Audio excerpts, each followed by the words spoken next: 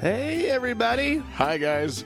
Well, from the purple room of TGIA Tower here in Salt Lake City, Utah, It's Thank God I'm Atheist. the podcast. I'm Frank. I'm Dan. Coming up on today's episode, Noah! Yeah, I went the wrong direction. You did. Noah's definitely more in the chest. Noah, you must do my bidding. And my bidding is awful. You know, I hate that conception of God. I would prefer more of a Noah. Of course Time you to would. build an ark. Okay, here's the deal. You're going to think I'm crazy, right? But I want you to build this huge boat. I like the biggest boat you can imagine. Take all of the boats you've ever seen in your life and double them and then put them all together. And then we're gonna have animals. It's going to be so much fun. I can't even handle Animal it. party. Animal party. Oh, gay God. Disco arc. Gay God and Disco Arc. That's look for that film coming out in late 2015. It'll take a while to write that script.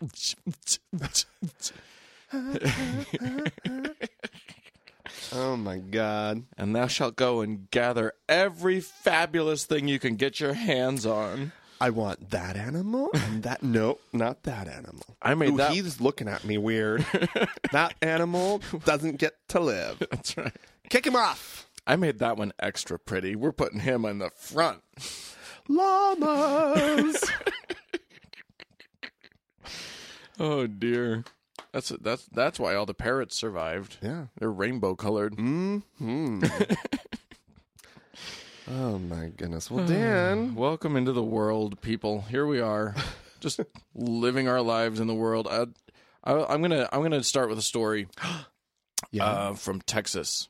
Okay. You remember you and I were in Houston a little bit ago. Mm-hmm. It's a big city, Dan. It's a very large city. Sprawly. Yeah. Just keeps going. Texas-y. It's as Texas-y as you please. Texas-y. Yeah. It's very oil industry heavy. We met some amazing people there. Hi to all of Hello, everyone. our Houston people. Anyway, we also drove past Joel Osteen's megachurch. Oh yeah. You remember this? I The do. former home of the Houston Rockets. The basketball stadium that now is converted into a giant church stadium. Yeah. I think Arena church is always a nice way to go. Yeah, sure. That's what you want. That's what you want. 20,000 people. How many does it seat? It's something like that, Oh, right? it's got to be more than that. I'm thinking 30. 30,000 people. I'm thinking 30. Big stage. Sure. Big stage. Lots of lights. Yeah. Cameras. Well, Special effects. you Are there got to have special a effects? lot of room to house that smile. That Oh. Osteen smile, it's so big. Anyway, I'll tell you what else it houses. What? $600,000, or rather, it did until it was all stolen. $600,000. Somebody stole $600,000 worth of cash and check donations from the Lakewood Church in Houston. What? Was that? Wait a second. You mean from the collection plate? It was one weekend's collection. $600,000. $600,000 was a single weekend's collection. Well, you know the utilities bill on that place is crazy. I mean, can you imagine most churches? I'm guessing they don't get that. Like a single location doesn't get that in a year. Yeah. But Yeah. That's one weekend, Holy folks. mackerel. Now, fortunately for them, only about $200,000 of it was cash. Yeah. The rest of it was in the form of checks. So those they'll be okay. Do they have like collection plate insurance? Oh, you know they do. Of course they do. This is not going to hurt the Osteens at all. They're Lloyd's of London is receiving a phone call. right. as we Exactly. speak. Exactly. Lloyd's of Dallas. Yeah. Yeah. So anyway, that's apparently somebody just up and walked out with it. So I'm guessing it was an inside job, is what I'm guessing. It was Sherry. Sherry? Isn't that the wife? She's yeah. Joel and Sherry. Am I wrong? I don't know. Joel and Jenny. Joel and Nancy. No, it's definitely not Nancy. Joel and Becca. Becca. We'll go with Becca. It was his wife. I liked that idea that they made off with it. Oh yeah, because that she needs some new bling. It is Texas. It is Texas. She needs a new hairdo, big hair, big hair, and a lot of bling. That's $200,000 hair there, people. You know, I would. It's Texas. It is Texas. I just thought that. I mean, I certainly do not condone theft. And this is not about me like Schadenfreude for them having lost this money, but $600,000. Oh come on, Dan. There's some Schadenfreude. No, I mean this doesn't hurt them at all. This does not hurt the Osteens in the slightest. So you cannot delight in their misfortune because there is no misfortune. I don't have the opportunity for Schadenfreude at this point. I guarantee you that their annual budget. At least they were counting on that money. They need a big haul. I'm telling you, insurance is paying these guys back. And, you think so? And not only that, here's the other thing that's going to be happening. Not only will they be compensated by their... I was joking about the insurance. No, you really think there's insurance on that? Of course they're insured. I mean, even if it's just the insurance for the building, they're insured for theft. Oh, yeah, no, you're right. So not only are they going to be compensated for the money, I was fixated on like collection plate insurance, but no, you're right, the property insurance. Right. But here's the other upside for the Osteens. From now, for the next couple weeks, they get to cry and weep about, our collection was stolen. Our collection was stolen. And they won't make it out to be like, you guys need to give more. We're in dire straits now. They won't make it out like that. But their parishioners will get the message, oh shit, we need to give more. It was taken. No. They need that money.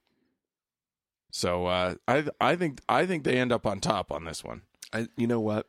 It reminds me of, of that what is it? Where is it that says the Lord giveth and the Lord taketh away? The Lord giveth, yeah, exactly. I think the Lord took it. The Lord was like, you are done with this. And it disappeared from the safe. Amazing. Yeah. How seriously, with that amount of cash flow and the sort of the savviness that these people clearly have, right? How was there not like cameras picking up who it was? Well, we don't know that there wasn't. Oh, somebody's losing their knees this week? Maybe. I don't know. the conservative Christian mafia. The Lakewood Church has not commented heavily about this. So, yeah, I mean, there may be some True Detective shit happening in this one. We'll see. That's season 2. Yeah, exactly. Season 2. True Detective Osteen. All right. Well, I have the story of something not lost but found, actually. Ooh. This I'm just going to read the headline because it was the headline that got my attention. Oh, okay. German customs seizes cocaine addressed to Vatican.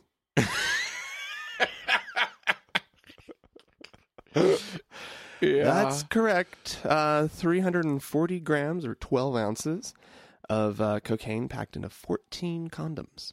Wow. That was inside of a shipment of cushions coming from South America. Right.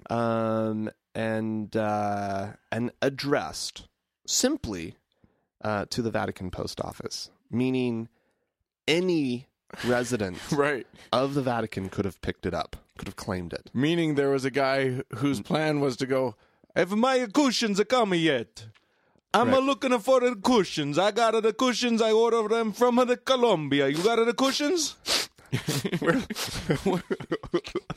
I really needed these cushions. These cushions is very important to me. I have a bigger weekend coming up. I need my cushions. Lots of sitting.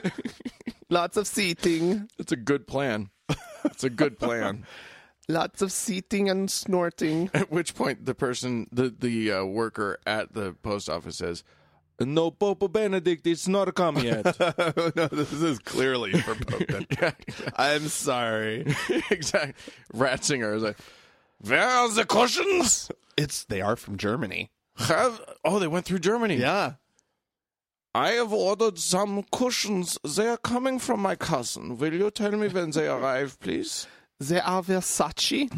Versace cushions coming from South America. Please do nothing to interrupt the flow of the cushions. Please do not inspect the cushions as they are fluffed properly for my head already. And they the embroidery is very fragile. Fragile. Fragile. I am Mr. Pope. We don't have no cushions. They were stopped, I'm afraid. The red flag, if it was the Pope picking it up, would have been the fact that they were cushions. Yeah. He lives too far of an austere life. Oh, yeah. They would have been like, that's what he's saving. That's where he's spending all his money. on cocaine. On Well, no, I drugs. would. That's how Francis is spending his money. Yeah. We're talking about Benedict. Well, I went to the Pope. Okay. Yeah, the current Pope. Maybe I they- guess there are two popes. I see the confusion. Yes. Yeah. I think that both of the popes get together for like cocained out crazy like priest sex nights. Whoa. Oh, Dan Brown, get on it. Yeah. Cocaine in the White House. Well, I mean, no, it's clear. Oh, no. This is White House, clearly- not White House, the Vatican. Why did I This say is the White House? clearly the Vatican's gay lobby. The gay members. If we know anything from the gay community at large, Yes, exactly. There is a rave happening. There's some section of the Vatican that even Dan Brown doesn't know about. That's it doesn't even have a name. no, it's Club Cloister. Club. Cloister.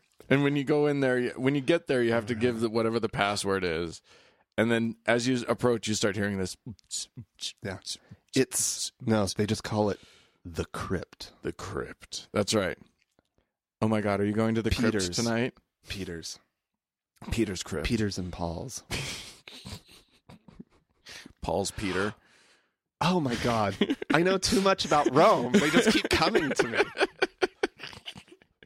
Frank is now going to move back to Rome to start an industry. Yeah. Priest-related gay clubs. I mean, I don't think can anyone be. Here's the only surprising thing about this cocaine story, really, is that they're that sloppy about it. Like you would think that the Vatican has. Well, just here's the deal, ways. Dan. I didn't finish the story. Oh, okay. There's more, but So- wait, there's more. The German officials set up a sting operation Oh, that they arranged with Vatican police. oh, However, it failed of course to it. nab the intended recipient Can I tell you why? because that person was high enough up. Because the Vatican police they were knew. supposed to be part of the whole thing. The Vatican, yeah, exactly. The Vatican police are like clubbing it up with the popes. Yeah. Yeah. I mean, honestly, Vatican police, it's like saying, the mafia's own security. I mean, they're employed by the Vatican. It's its own country. So they'll just do whatever they're told to do. Clearly, it's not a democracy. Right. There's no transparency. No, there's or nothing. oversight Right. for anything. So there's 800 people. Right, exactly. So it's live like there. so it is. It's like Germany going to the mafia and being like, "Hey, get your security guards involved in this. I think there's some illicit activity going on in the mafia." And they're like, "Yeah, that's a good idea. We'll send our best men over." Our German police keep showing up dead. I don't understand it. Every time they investigate the Vatican, working with the Vatican police, someone shows up dead. Mm-hmm. Anyway, well, there you go. Fun images of completely whacked out Vatican residents. It's the nuns. You know who it is? It's the nuns. They're the ones that are getting high. You think? Mm-hmm. It gives a new meaning to the flying nun. or in the habit. Oh, dumb. We're dumb. We're making bad jokes now. It's probably time to move on. Well, at least we're giddy about them. Anyway, all right. Well, from the Vatican, one center of major world religion, to another, I'm going to go to Israel. Okay. I don't know if you know this about Israel, but one of the rules of Israel, they have what's called the law of return, which they set up so that Jews from all over the world can sort of have a refuge to run to if they're being persecuted or whatever. Right. Okay. I was partially aware of that, I think. And basically, the only real criterion is that you have to have at least one grandparent who was Jewish. Oh. And then you can enact the law of return and go to Israel. Okay. So a lot of former residents of the Soviet Union jumped on that. Uh-huh. Okay. To get out of the Soviet Union and Right. have a more democratic place to live. Right. Okay. And probably food. That's probably a nice thing too. I don't know. All I remember about the Soviet Union era was hearing about bread lines and stuff. Yeah. Yeah. Anywho, some of these people, I've got here the story of Alin Levy. She's a 24-year-old Israeli woman. I mean, she immigrated to Israel from Ukraine with her Jewish father and Christian mother. Now, Judaism technically is passed from the mother to the child, is my understanding. And she was sort of being raised Christian. She wants to convert to Judaism. Okay. And in Israel, there is someone there's the chief rabbinate, Nate rabbinate, okay, who oversees and has sole authority to determine who is and who ain't Jewish. Oh yeah, it's like Duck Jew. Goes through and selects who's Jewish and who's not. No, you're not okay with Duck Jew? Well, that's a tough one for me. Duck Jew. No, it's not. I thought it was funny.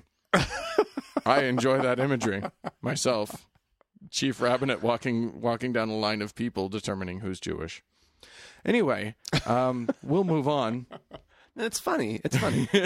I'm just not going to go there with That's fine. We'll move on. Anyway, this chief rabbinate has denied Miss Levy her petition to be Jewish. Why? Wait. And this one feels personal to me because he told her that an acting career does not go together with the spirit of religion.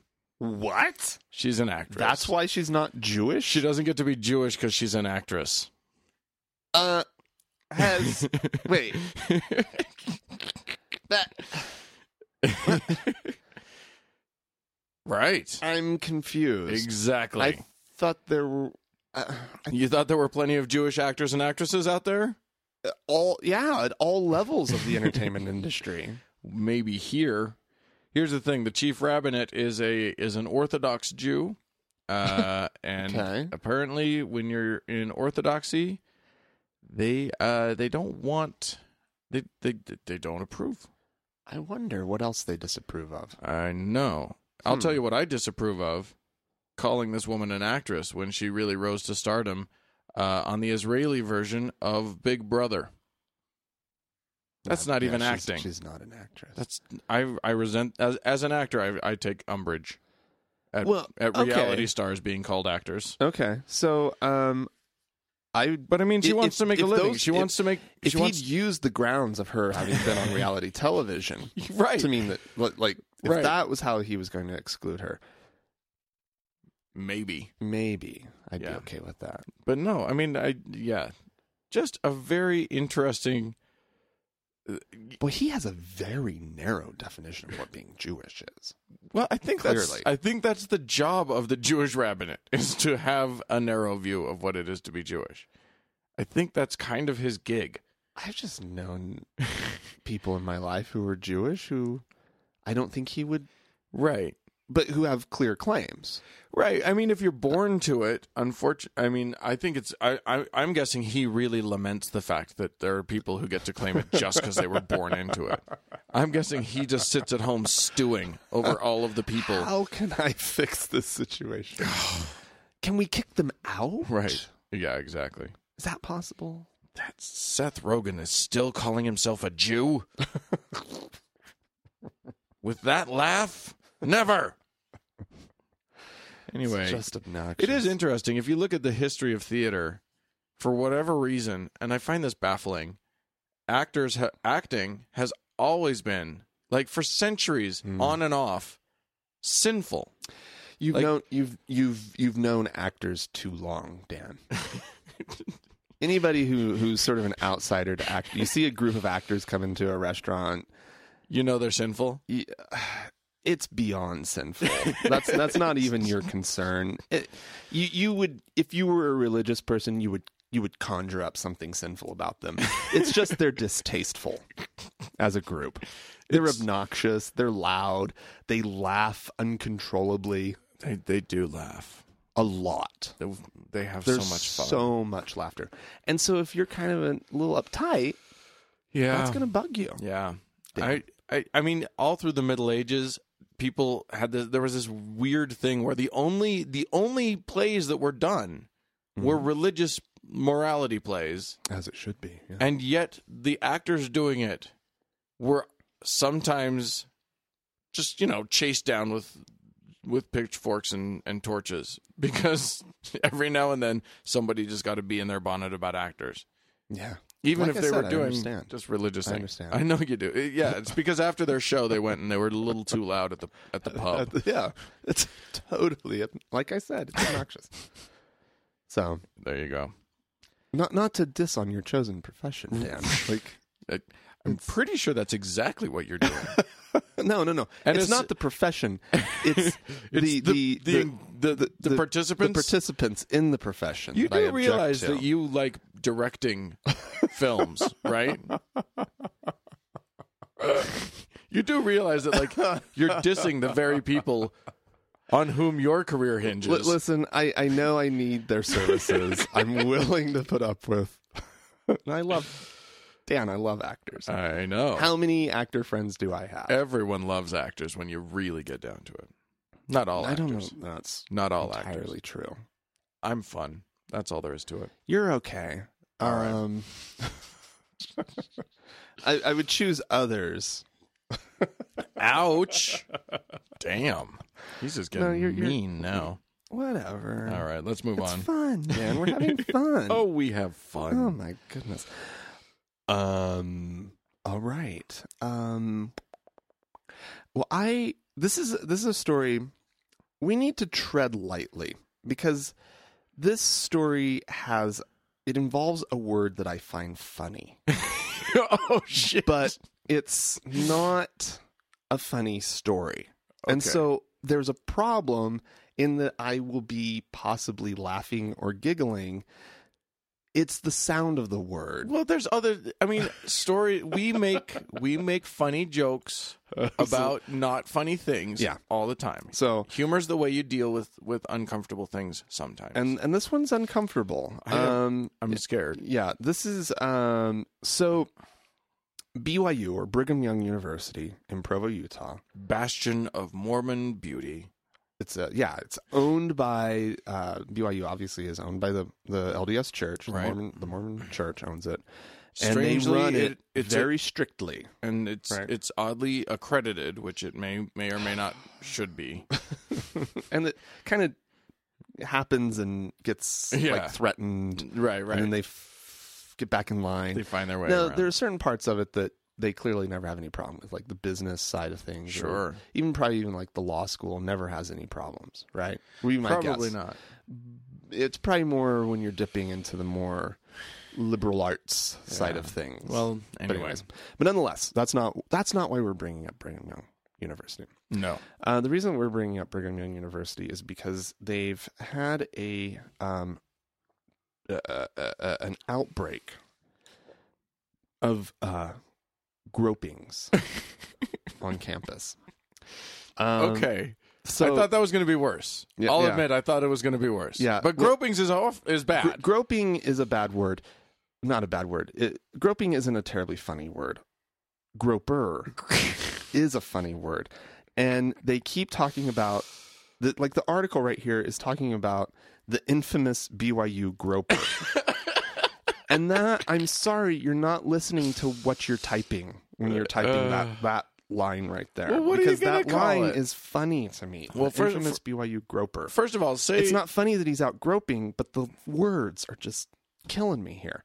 But anyways, so what's happened is there have been about 15 victims of this groper who he's out. They actually have some security camera footage of him that they've blown up, and of course, enhancement doesn't really exist, so it's all zoom in and enhance. It's all super blurry, but he's in tight running pants type Sure. things, with a little headband and a gray sweatshirt and running shoes. So he's out there. He looks like he's just one of these people running on campus. Sure. And he basically just walks by women who might also be out jogging and grabs their breasts and then just keeps going.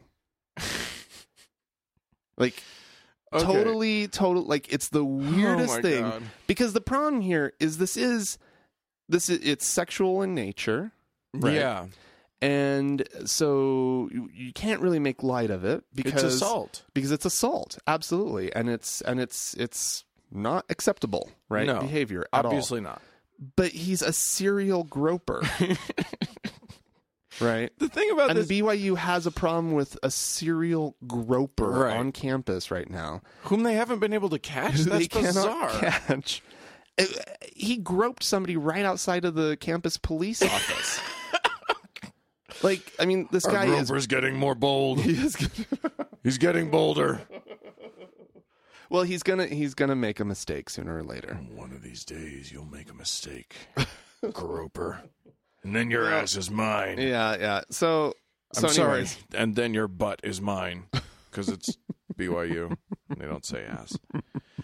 The thing about this is that obviously he's committing a crime, which by the way, groping is bad enough as it is, but magnified by the horror that a BYU girl would feel. yeah, Because for whatever reason, because this is a girl, you have to understand, who has been taught her whole life that if she engages in any sexuality whatsoever, she's a used piece of gum. yeah. She's an apple with a piece bitten out of it. And yeah. do you want to offer your husband, your future husband, a used piece of gum? Right. And I'm guessing that would come into play even with just a groping, that she was not involved in. No woman anywhere is looking to be groped, No. right? Well, I don't care. I don't not care. unwillingly. There are plenty of women that are looking to be groped, but not against their will.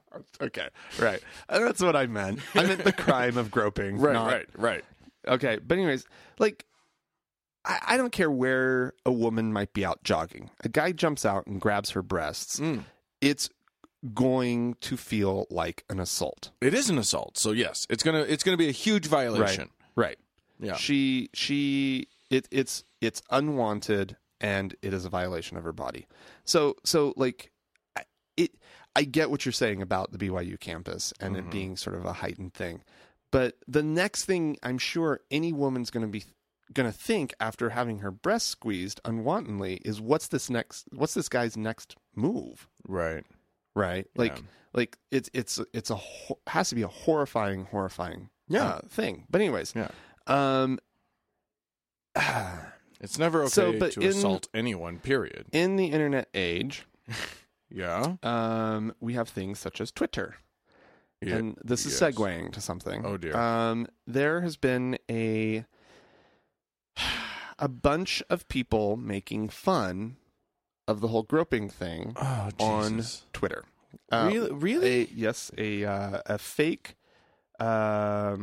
well, a fake account. A Twitter account has been opened with the name at BYU Groper.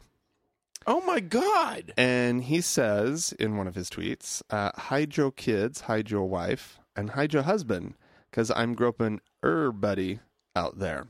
Right, which is a play on that delightful internet video. Yeah. So he did that. Oh, he's so clever. He's super clever. There's one that calls itself BYU HC office, which would be the honor code office. And this, I was sucked into this one. I started reading it thinking, oh, BYU actually has a statement about this, like a warning to any of the Twitter followers that they might have.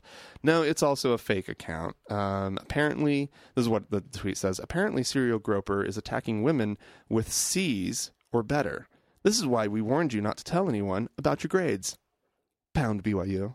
Oh my God. Or hashtag BYU. I was going to say. This is the not getting Twitter thing. Right. Oh my God. Let's see. And then there are plenty of people who are calling them out, of course. Right. But you know what this is? Here's where I'm going to go with this. This is the fact that BYU students and people within that culture frequently insulate themselves from actually talking about serious issues for so long that they become utterly tone deaf to anything. So they don't know what's funny and what's completely inappropriate. Yeah, it's North Korea down there. It's the same. It is North Korea. It really is North Korea. It's the same. This is the same problem that gave rise to. Do you remember the Black History Month story we did a couple years ago? Yeah, where they had like images of Count Chocula popping up, and I mean, they don't intend to be racist, right. And they don't intend to be making fun of sexual assault. They think they're just being funny. Yeah. Well, and it's a very, very sheltered place where people never have to encounter the realities of life. And even, I mean, when I was a student down at BYU, there was this, I lived south of campus, a ton of off-campus housing. Sure. Is just south of campus. And there was this drop-off from the campus kind of sits up on a little bit of a bluff. And you walk, there were stairs that went down the bluff and then into this neighborhood. And I can't remember what it's called for that part of campus to save my life. But it was all wooded and there was just scrub oak all over the place. And there were pathways that went through it. And if I remember right, there were even like little spots with like little park benches. And it was supposed to be like this really cool like park setting. And it actually was. Right. But it was a great place to walk through. But it was also like rape central. Yeah, that'll pose some danger. And so they had to redesign the whole thing and everything. But like I remember there being so many articles in the school newspaper about like rapes happening. Yeah. And this unfortunately is something that happens on, university campuses everywhere. Right, exactly. But the point is escaping me. Well, here's the other problem with BYU is that these are all people who have not only religiously agreed to do this, but have signed a piece of paper, the honor code that you mentioned before, which says that they will not have extramarital sex. Absolutely, yeah. You are dealing with the most sexually frustrated campus in the country. Yeah. It's going to lead to some crazy behavior. Yeah. You stifle up that many people, somebody's going to act out in a bad way. Someone's not going to have the present. These campus that has floating as one of its number one sexual acts, which is just let me just stick it in and leave it. I won't move it. Right. I just want to put it in, and then I'm just going to leave it there. This is also a campus rife with anal sex because it doesn't count. And they talk about things like NICMO. NICMO. Oh, my God. Non-committal makeout for the uninitiated. They have an abbreviation for non-committal makeout sessions. In the rest of the world, that's just called making out. It's just called college in the rest of the world. But they've got a code word, acronym. Yeah.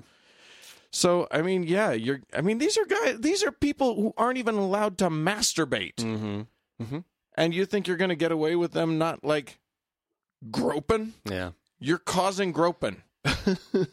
There's some gropage. Oh my gosh. Yeah.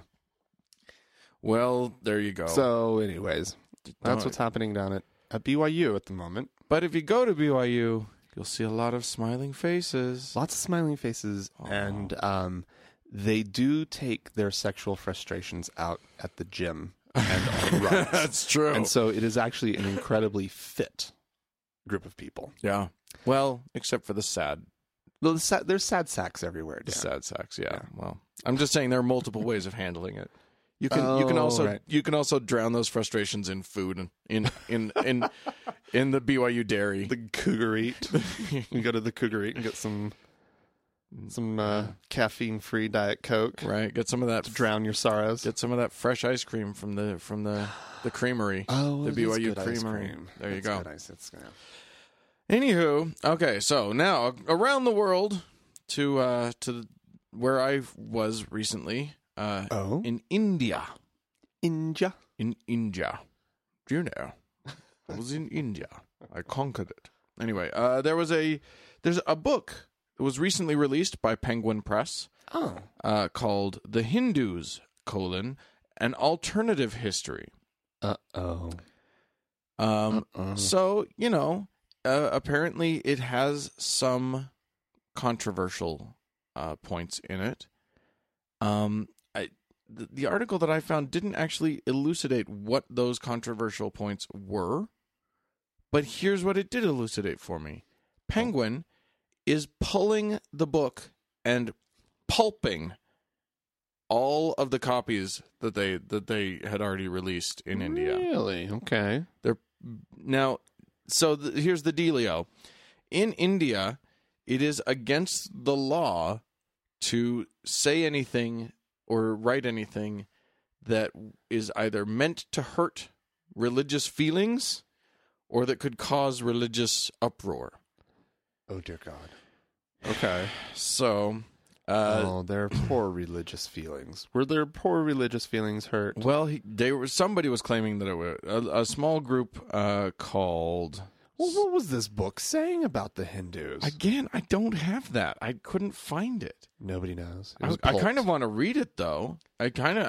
Frankly, now that I know more about Hindus and have met as many Hindus as I have met on this trip, I'd be interested in it. Okay.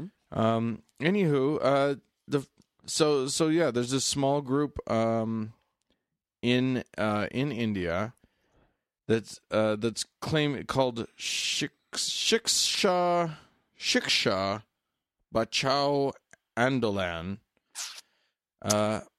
Yeah. And they've been threatening to sue under this law.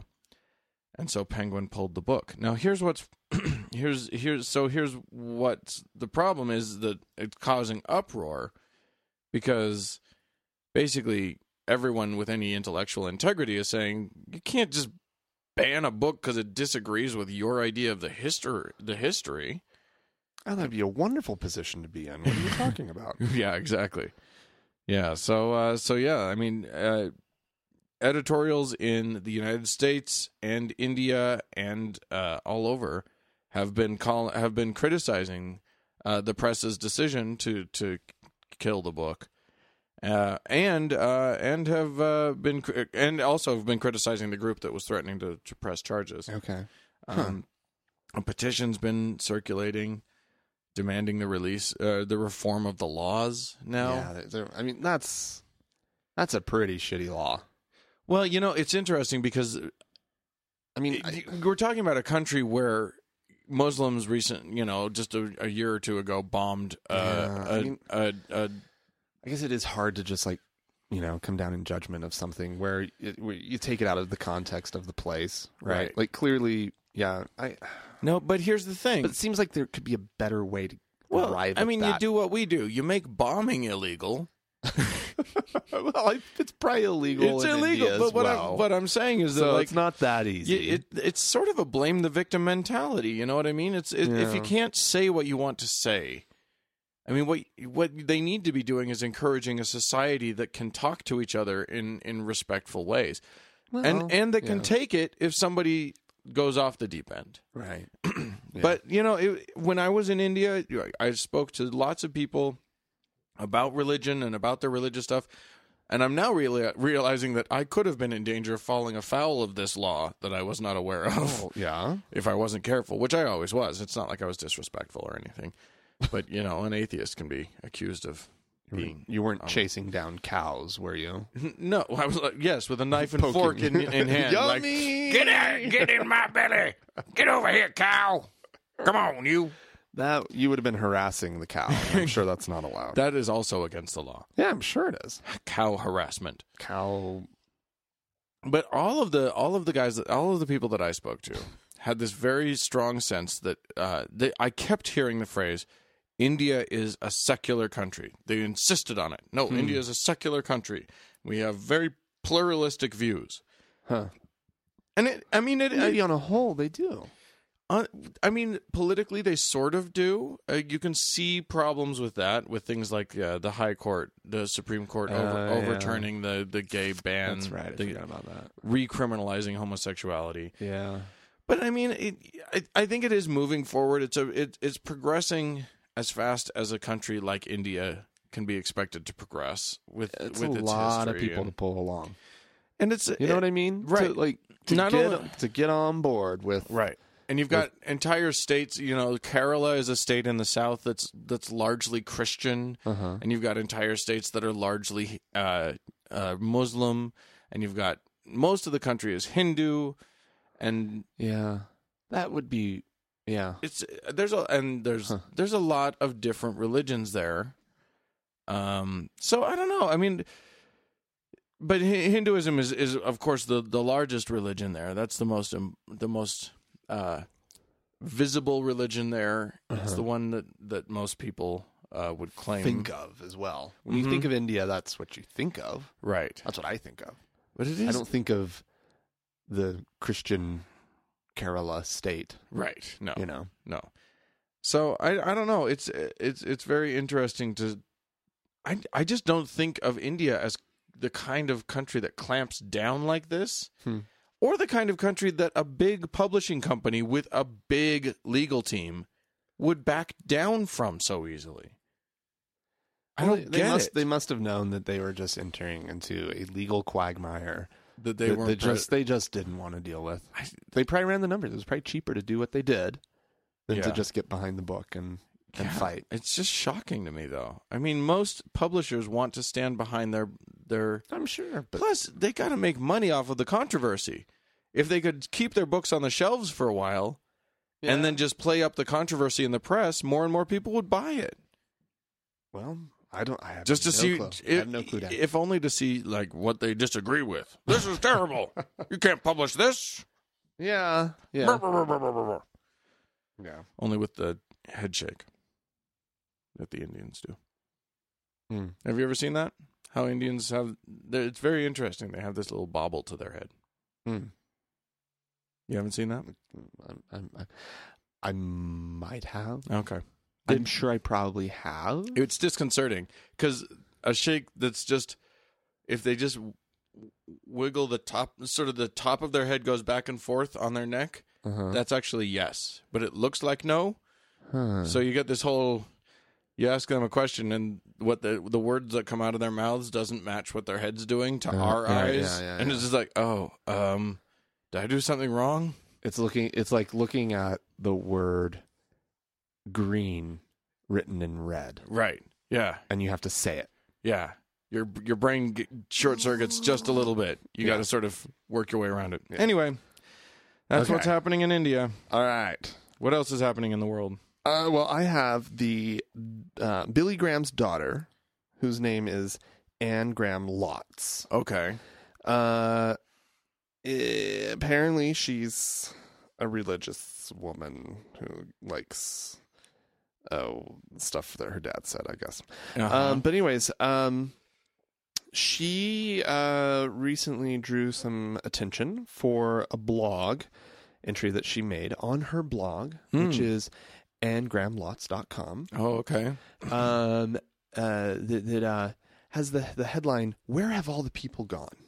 Oh, And she's talking about the missing Malaysian airplane, right? Oh, that yeah, everybody's yeah, still yeah. looking for. yeah. And she compares this sense of confusion and mystery to the rapture, and how Oh, good and God. how and how the people of the world will feel. I mean, obviously multiplied by, who knows, hundreds of thousands of people, millions of people. Right, to be who raptured? who would be raptured? There would be millions of people raptured, supposedly, right? Yeah. And so, like, she's saying, this 286 or whatever the number is of people missing. Is it 286? I'm just pulling that number out of my head. Anyway, 239. 239. 239 people missing from the Malaysian flight. She's like, imagine the next day after the rapture. Oh, God. Imagine how much more people will be an unprecedented mystery. Where have all the people gone? Where she have says. they gone? Oh. And so she starts The off. mystery. Actually, I don't think I'd ever read the verse that this whole rapture thing is based on. Oh. It's in 1 Thessalonians, chapter 4, 16 through 17. Okay. Do you want to read Do you it wanna for hear us? it? Yes, Yeah, please. okay. For the Lord himself will come down from heaven with a loud command, with the voice of the archangel, and with the trumpet call of God, and the dead in Christ will rise first. After that, we who are still alive and are left will be caught up together with them in the clouds to meet the Lord in the air. Oh. And so we will be with the Lord forever Oh. in the air. Okay, right? so I'm relieved by that, and I'll tell you why. Why? I was worried that the rapture could happen and we wouldn't notice. That only 90 or 120 people would make the cut, and Yeah. they would just disappear, and there'd be a few missing persons APBs put out around the world, and the rest of us would just be merrily wandering around, not knowing that it happened. No, graves are going to open. Yeah, there's going to be people floating up. Yeah. Yeah. Oh, and we'll hear a trumpet. There's going to be a trumpet. Yeah. Voice Absolutely. of the archangel. That Yeah. all sounds really. I'm comforted by that. Yeah. We will definitely know. Yeah. What do you think the trumpet call of God sounds like? Yeah, you think it's that prosaic? Yeah. I kind of want it to be like many, many trumpets doing a really cool, rousing sort of thing, Well, like the military brass band Okay. sort of thing. Okay, it all goes back to whether or not God is gay. Okay. Right. That's true. If God is gay, it will be fabulous. Suddenly the That was really bad. the beat of God starts, but God drops the bass first. Oh, yeah. and then the trumpet. Right? What if the trumpet of God is dubstep? Oh, yeah. That'd be good. Skrillex playing the trumpet of God. Yeah. I think I'm going to start a band called the Trumpet of God. And I'm then sure it exists already. every time I play, people will be like, "Oh, I wonder if the rapture's happening." But anyways, she wonders in this blog entry, when the world searches for clues, how easily will they find the answer in what I leave behind? Okay. And she says, instead of an oil slick, will there be traces of his grace and glory and truth? Oh my Lord. Oh God, that's distasteful in a way that like kind of stings. Oh God. Yeah, it's a little tone deaf. The whole thing's tone deaf. Right. Like to immediately go to the rapture. What the fuck is wrong with you? Like, Yeah. like seriously. But then to be like talking about like, well, we might find an oil slick Right. for all those 239 dead. That will show us where the 239, dead people But are, what are clues will interred I under the leave? water. Here's what I love. I've heard this sentiment before. This concept of like, whenever, when I go to the rapture, what will I leave behind? So Isn't that a song? Probably. Yeah, I don't know. Yes, it's by Archangel and the and the Trumpet of God. Anyway, which is what I've decided the band is called. All of the bands are called Archangel and the Trumpet of God. But the idea that, like, the whole notion, because this idea of what I leave behind seems to hinge on the idea that somehow the rest of us haven't heard the good word. Yeah. We are not aware that there's this Bible floating around that has all of this God stuff in it. Yeah. It's like, come on, we know the story. Yeah. You It's guys fine. haven't shut up about this thing. Yeah, you for guys, quite some time now. you've been a little bit outspoken about it. So I don't think there will be much mystery. If your big event happens, if God turns on his magic Hoover and starts sucking you guys up, I think we'll get it. I don't think that it will escape us what's going on. We're fine. Yeah. Yeah. No worries. Oh my God. Well, there you go. If you're interested in being raptured, you can tell us all about it. Yeah. You can write to us, podcast at thankgodimatheist.com. Or you can leave us a voicemail at 424-666-8442. Right. Or you can go onto the Facebook page and interact there. That's facebook.com/TGIAtheist. All right, we're going to take a Patty break. Yay, Patty! And as is typical with Patty, With Brother Robertson. we don't really need to say anything more. No. It's Pat. This is Sandra, who says, I work with an atheist, and at one time I thought I could witness to her and bring her to Jesus. She gets openly hostile at the mere mention of God. She gets very angry just hearing the word God. Should I just abandon the idea of being a positive influence on her and just let her perish? I don't know if you're dealing with something that is demonic or something that's deeply ingrained, but I mean, to be that openly hostile to the word God, there's something beyond normal human experience. Yeah, something has happened, and she associates God. Maybe she had an abusive father, somebody who raped her and then acted like he was, preaching to her from the Bible. You just never know what's going on in somebody's childhood. All you can do is be understanding and be loving, and don't try to push anything on her. Pray for her, but if she won't hear, she won't hear. I mean, you've done what you can do, but always in love, speaking the truth in love. If you try to start an engine without oil, the engine will get friction and it'll tear itself up. If there's oil, the gears will begin to flow. There needs to be an anointing oil before you start talking to people about the Lord, and just pray for that anointing. Okay. Some poor woman in some office somewhere is going to get doused with, like, oil. It's going to be like, God damn it, Susan, why did you pour oil on me? It's the anointing oil of Jesus.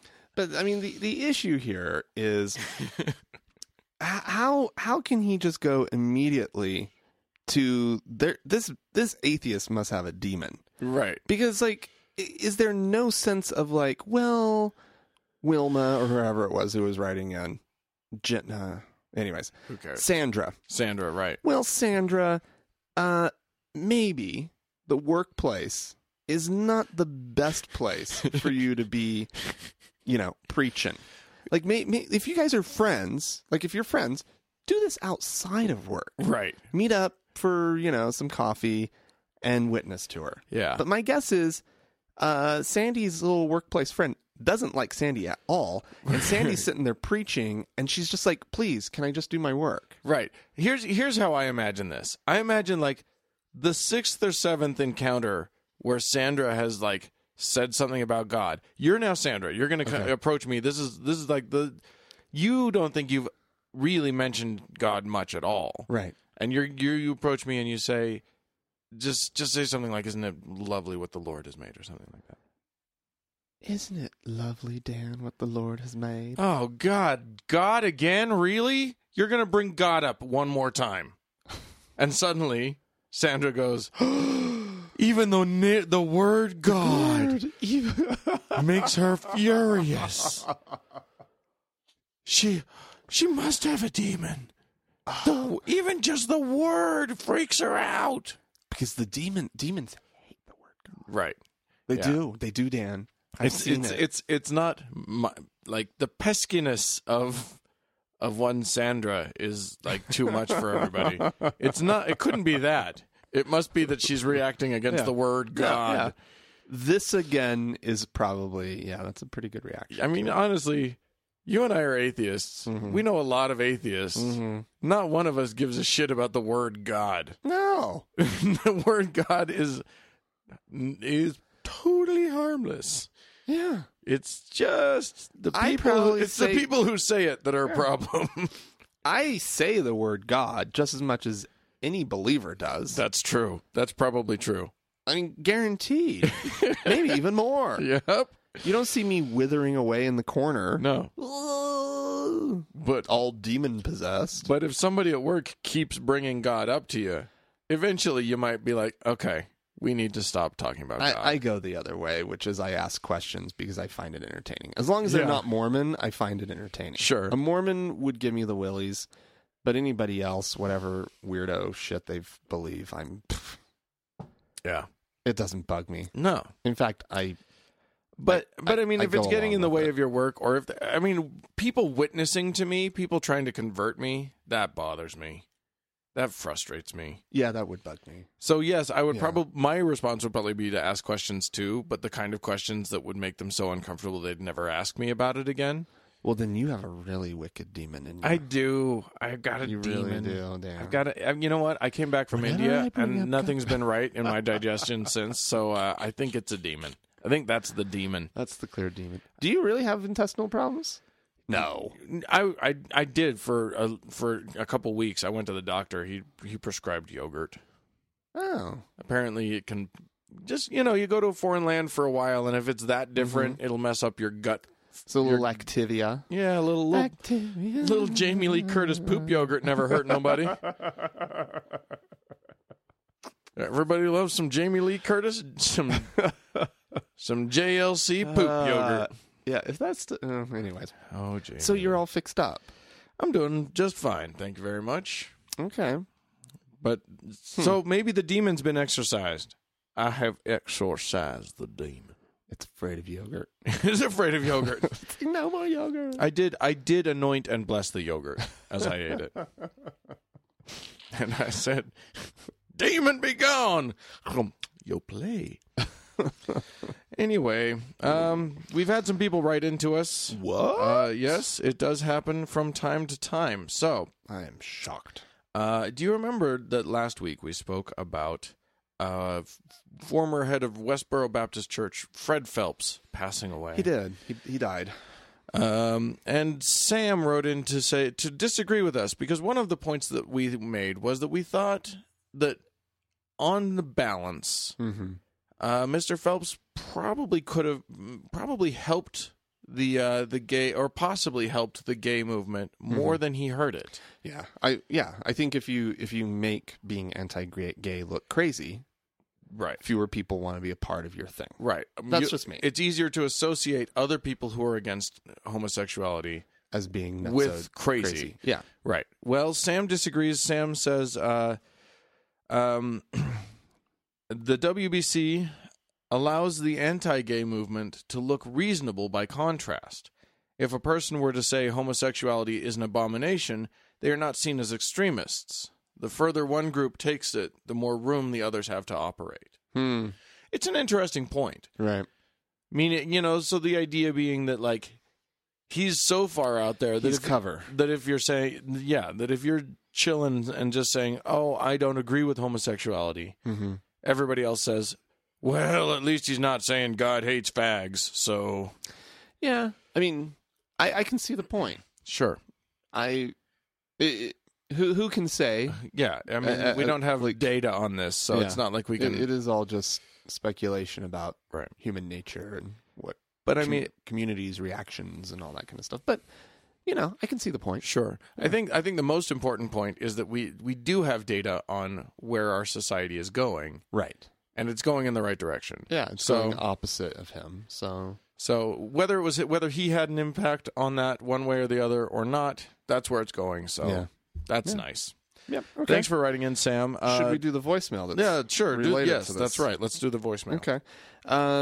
Again, continuing on with this whole Fred Phelps thing, we had more chiming in, and this has to do more with, we saw I saw a lot of this, and I think we talked about it in the show last week as well, of people saying we shouldn't even talk about him, right? Yep. And so we had a caller chime in on that note as well.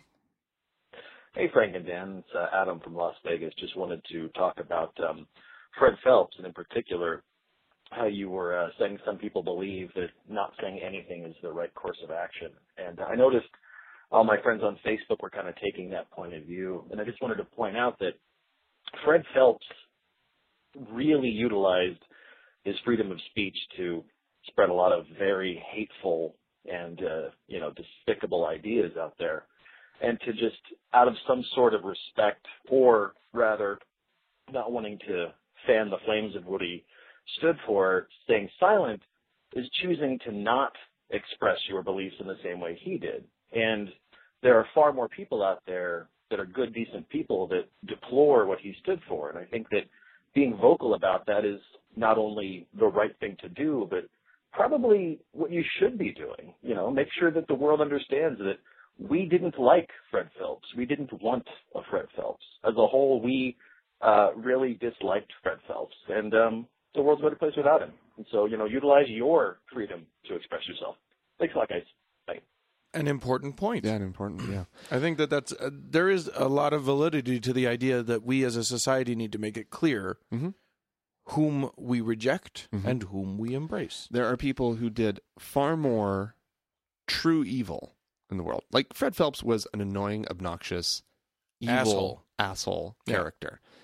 But he was not, on the higher echelons of true evil. Right. A la Pol Pot. Yeah, he wasn't killing people. Adolf Hitler, right? Like, we talk about the bad that happened, that has happened in this world. Yeah. And the people who are not the kinds of people that we want to have living in this world. Right. We need to be talking about those things. We need to know who those people are. Right. So that more don't happen. Right. And societal norms need to be propagated. Yeah. And it needs to be clear when ours I don't know. I think he's so worthy of talking about. And I do not think that staying silent is anywhere near the right reaction. No. It allows him to, for people who may was the thing about Fred Phelps is who really approved what he was doing. Right. I was about to say it would allow his supporters to have the microphone for a minute, but all 15 of them. Yeah, but it allows for people who may, without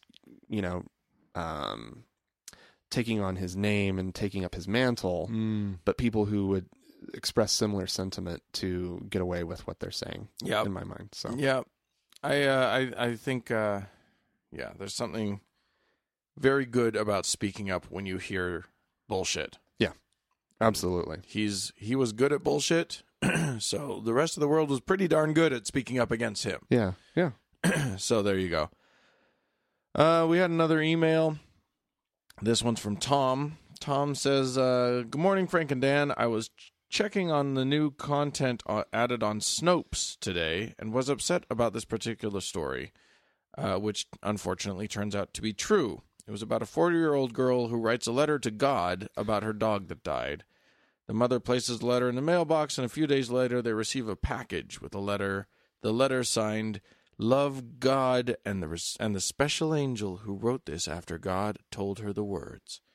Ew. Which is a reference to the little girl's letter, because the little girl's letter said, "Love," whatever the little girl's name is, and mommy, who she told the words to, or whatever. So Tom says, "I think you guys have talked about times in which an individual will have an experience that will reinforce their beliefs. This event, unfortunately, will be one in which this young girl will always remember and point to and say, "This is why I believe." Clearly, someone from the post office put this together to help the little girl. How do you guys feel about this? Do you think this is an innocuous? Do you think this is innocuous and innocent, or do you feel like it was wrong for the person to put this together? This seems to fall in line with things like Santa and the Tooth Fairy, in which adults set up things to reinforce a child's false beliefs. Okay. First of all, my first reaction is clearly wrong. Second of all, anytime anybody builds up faith for somebody else on a house of cards, awesome. Yeah, exactly. That was my response, is that no, I don't think that this is... Because as with things like Santa Claus, eventually you have to look back and go, oh, that guy in the mall was just a guy. Yeah. That wasn't really Santa. Yeah. So this girl eventually will look back at this and go, she might say, that was sweet. Yeah. And this might, this will clearly become part of family lore for generations. But she's not going to look back and go, proof of God. Right. Because she knows that someone at the post office sent a book. Crazy person. And it was sweet. Some crazy federal employee. The package apparently came with the book When a Pet Dies by Mr. Rogers, which sounds cute to me. I haven't read the book. I haven't either. But I mean, but Fred Rogers was a religious man, so who knows what it says. He was a pastor. Right. But I mean, he was also very attuned to just the psychological state of a child. So I'm sure that it's a lovely book. Yeah. And so there you go. I mean, I think obviously, yes, it's wrong for a federal employee to be supporting whatever. Frankly, this doesn't offend me as much as it probably should. It probably should offend me a lot. But I mean, it's like one person who knows that the other person is a believer supporting that other person's belief because they share that belief. Yeah. And to me, that's like, meh. Is it a big deal? Meh. Are they going to make a lot of hay about it on the internet? Yes. Look how sweet that is. It's supposed to be all faith promoting, although I don't know. I don't see where the faith promotion is. Right. If it was a letter from God, that would be different. that would promote a lot of faith. Even if it came via owl messenger like Harry Potter or something, that would be anything. Something. Anything. But nobody more than just there was somebody at the post office that an angel whispered a message to. Right. Or that it was just a nice thing that someone at the post office did. Yeah. Someone read the letter addressed to God. I think the whispered the words to an angel. No, it was a little game of telephone between this child and God. There was a lot of intermediaries here. Yeah, apparently the Why not envelope did have a return to sender stamp on it. What? Because there's not enough information. Heaven is not a place that the U.S. Postal Service delivers to. But it came with this other package and all this nice stuff. I don't know. Oh, okay. I don't know. Maybe I'll write a letter to God and see what happens. To God in heaven. Just see what happens. Just to see. Yeah. Okay. Do that, Dan. I will. Okay. So, you and I, yes, are gonna go see a movie together at some point. Yes. And that movie is Noah. Darren Aronofsky directed. Yes. Noah. It's a controversial film. Yes. In many, many, many ways.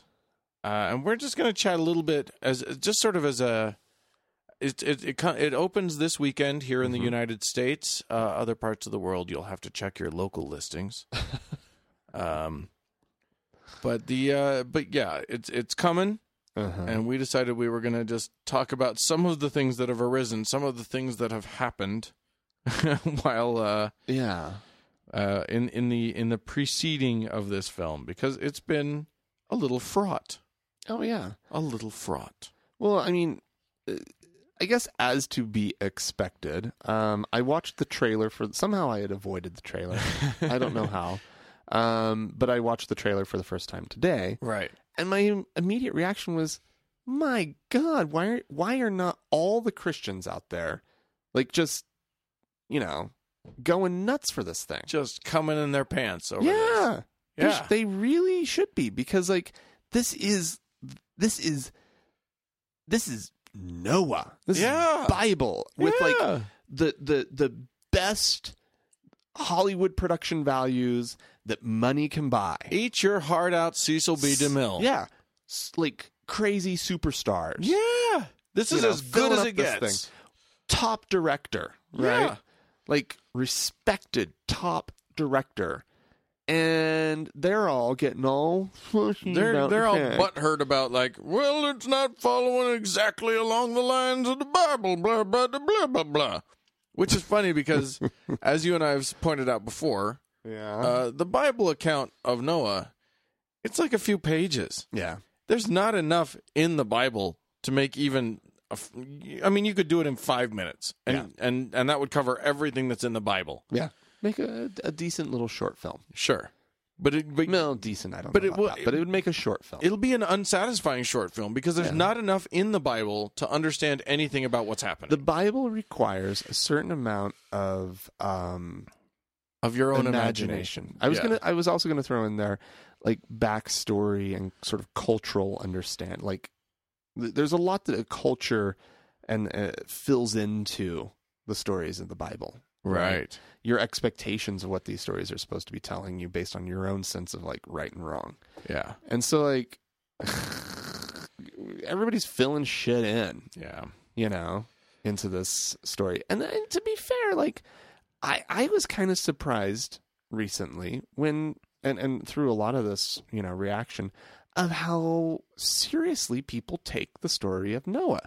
I always thought that it was just clearly a made-up thing. Right. There was no way this happened. No. Yeah. No way in hell. Yeah, that's impossible. But people actually believe it. Right. Oh, they love it. And see, and I'm blown away by that. I have to say, as somebody who grew up in a religion that taught it, I never bought it. Right. Because it's just too nuts. Well, I got news for you. The LDS Church came out with another one of their little essays that they've been coming out with. About Noah? And it basically says, sort of kind of corroborates a literal interpretation of it. It does? Sort of, kinda. But they don't want to, do they? No, of course not. Because nobody in that faith teaches it as a literal story. Right. So they I never thought. Here's what they do. I never felt like it was ever taught to me as like something that was beyond childhood when it's like this cute Bible story, right? In adulthood, they don't go about that as being biblical fact. And Mormons don't know what to do with the whole 900 some odd years old thing. Right. Yeah, the whole Noah thing, the tricky part about so the LDS Church, they do this whole like emphasis on the meaning behind the story and the important, all of that stuff. And then there was this little sort of thing. I don't even have it pulled up right now, but there was this little sort of thing that was just like, but God needed to kill all of the people on the planet because they were all wicked. And I'm like, wait, that's the literal thing. You're going there? You're going there? Huh. They went there. Wow. Anyway, you can say. I mean, I can see it. I can see there being Mormons who literally believe it because they've never really said either way. Right. From my understanding. Sure. Which I guess now they are. Now they're kind of doing it. Noah, for those of you who don't know, it's like anybody doesn't know, the story of Noah is about a guy who was, 900 years old or something crazy. I think he lived to be that old. But when the story of Noah happened, he was not yet. He was only like 600. Well, he had his kids when he was about 500. Right. Yeah, it says in Genesis, after Noah was 500 years old, he became the father of Shem, Ham, and Japheth. I don't know how you would say that. Anyway. Well, you'll see in the movie. You'll find out in the movie. I will find out everything I need to know in the movie. Anyway, so this movie that's coming out, first of all, they've made Darren Aronofsky is a big enough. You and I were talking about this because I had found out that the studio had made like 6 different cuts of this thing, which just seemed weird to me. Right, because you and I both know enough about sort of Hollywood politics that we know that when you're a big enough director, you get what's called final cut. Yeah. On a film, meaning you get to decide which cut of the film is what's released to the public. Right. You have the last say. Right. And so, I mean, basically at that point, the studio cannot meddle. Right. And I guess they could, I don't know, maybe not distribute it. Right. But they're not going to spend do that. hundreds of millions of dollars on a film and then not release it. Right. So we were baffled by the fact, by the idea that Aronofsky didn't seem to have final cut on this thing. Yeah. It was I was like, weird. I don't know how somebody gets to that point in their career and not have been able to negotiate that into their contract. Right. And then I read an article from The Guardian talking about this whole thing, and it turns out that Aronofsky gave up his final cut on the project in exchange for a reported $160 million, which I can't even wrap my head around that. $160 million. The studio was so concerned. They were willing to part with. It was worth it to them to give up $160 million so they could meddle. So that they could meddle in it. Which, by the way, studio execs, not great filmmakers. No, in general, not typically. That's in why general. Yeah. That's why they're execs. Yeah. That's why they're the money guys. Yeah. So, holy crap, that was a lot. They went through all of these different versions. They showed them to test audiences. None of them tested as well as the original, which didn't test very well to begin with, which is why they went through all of this. Right. Oh, my God. So they've resettled back on Aronofsky. The worst one, apparently, was its 5th one. Paramount's 5th version. And, quote, least Aronofskian. Oh, my God. Which, an 86-minute beatitude that began, I'm quoting here, that began with a montage of religious imagery and ended with a Christian rock song. Oh, dear God. Which apparently... They tried that? Yeah. Didn't work, not surprisingly. Well, I guess if you're Darren Aronofsky and that is what they decided on, let's say, you just go, well, I have $160 million. Yeah, exactly. And you sort of cry about it on your yacht on the way to your private island. I wonder if he also picked up a clause that he could remove his name from it. Because that's not standard anymore. No. An Alan Smithy? Do an Alan Smithy, yeah. Wow. I don't know. I'm guessing everybody's because, known that that's been his project from the beginning. So yeah, but at the end of the day, if you don't put your name on it, then at least people know that you haven't put your name on it. Exactly. Yeah. Well, there you go. Aronofsky is quoted as saying that Noah is the least biblical Bible film ever made. He said, quote, I don't give a fuck about the test scores. My films are outside the scores. Oh, dear. 10 men in a room trying to come up with their favorite ice cream are going to agree on vanilla. I'm the Rocky Road guy. Which struck me as a little egotistical. What? I'm the outsider. A little? I'm the outsider here. Yeah. I'm too cool for vanilla. Yeah, I'm Rocky Road. Yeah, exactly. Bitches. Yeah, you're going to go with Rocky Road. That's the outside the box. Right. Anywho, he's How about like Moose Tracks? I think you're just participating in the problem now. Cookies and cream. Anywho, there are other controversies surrounding this. I mean, there were a whole series of pastors denouncing it as not being Christian-y enough, including, as we reported earlier, Ken Ham saying that it was a trick to get believers to watch a non-biblical version of the thing. A conspiracy, not just a trick.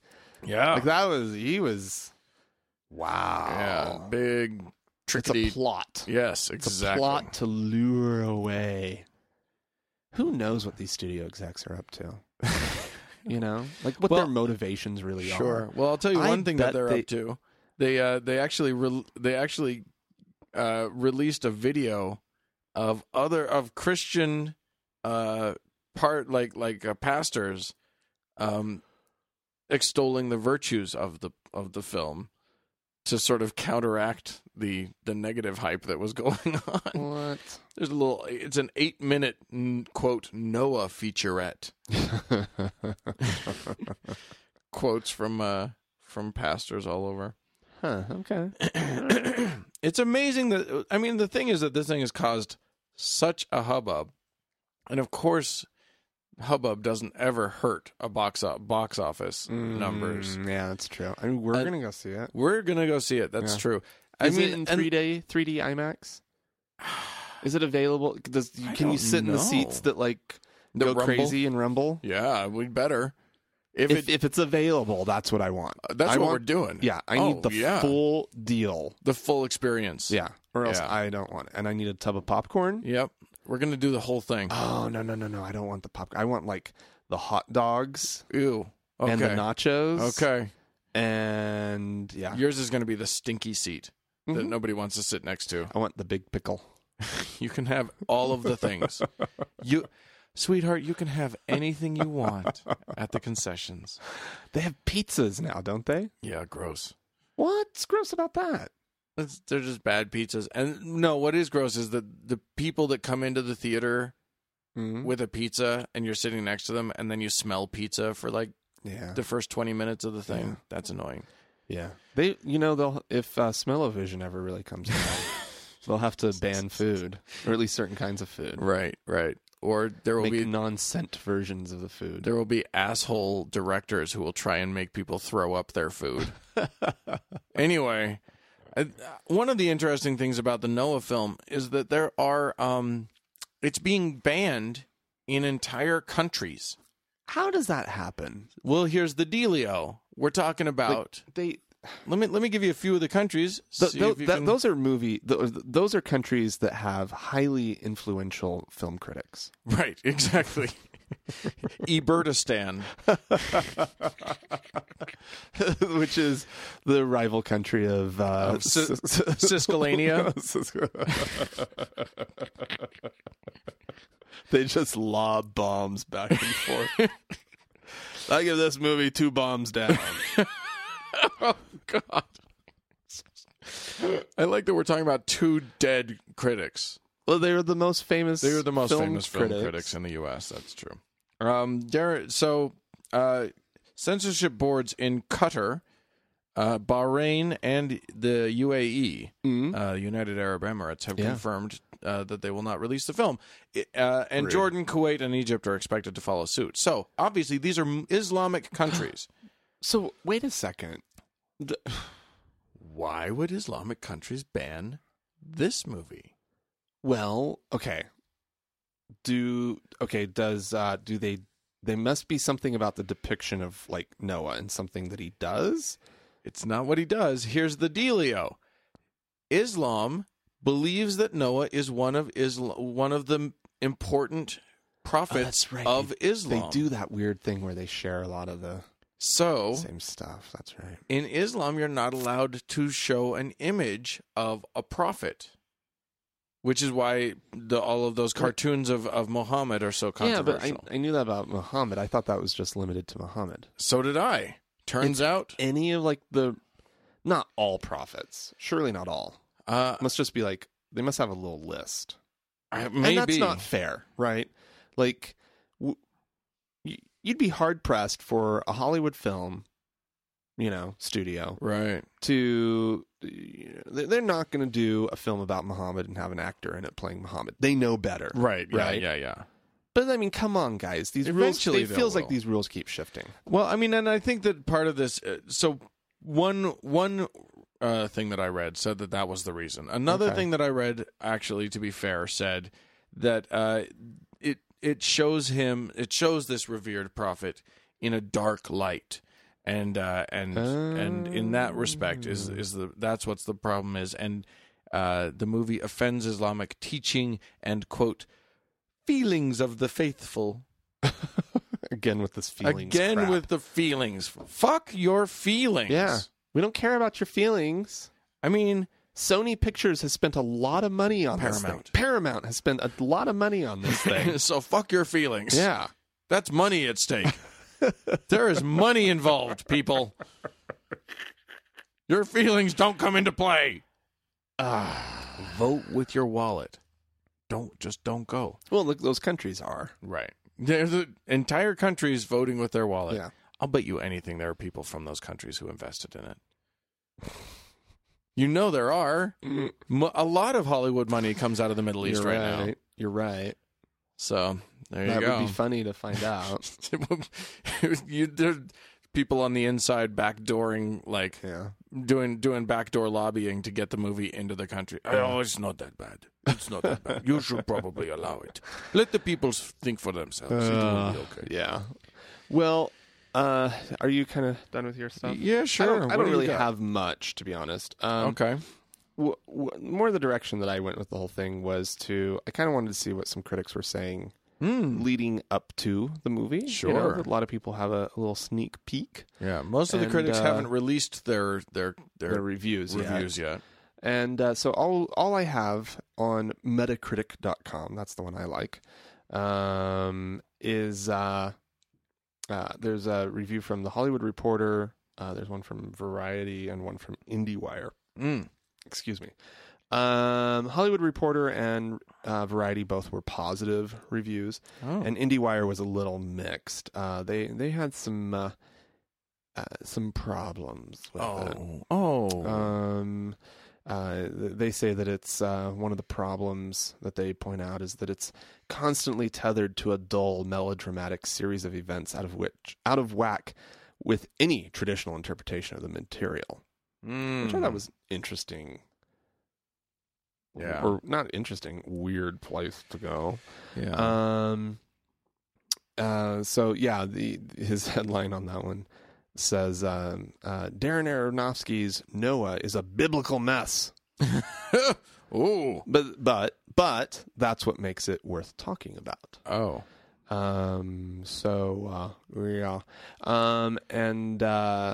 I read through the most positive, which was from The Hollywood Reporter, and had a nice synopsis of the film. And there's some interesting things. Aronofsky, some of the liberties that he took were the creation of this sort of villain character, who's a descendant of Cain.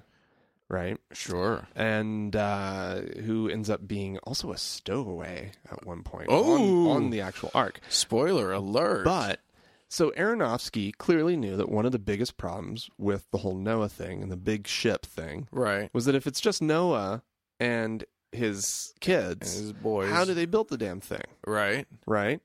And so Aronofsky came up with this whole thing that giants helped him build the boat. Are you serious? Oh, yeah. There are going to be giants? There's going to be giants. Oh, I'm delighted. Oh, that's so stupid. Oh, I am happy.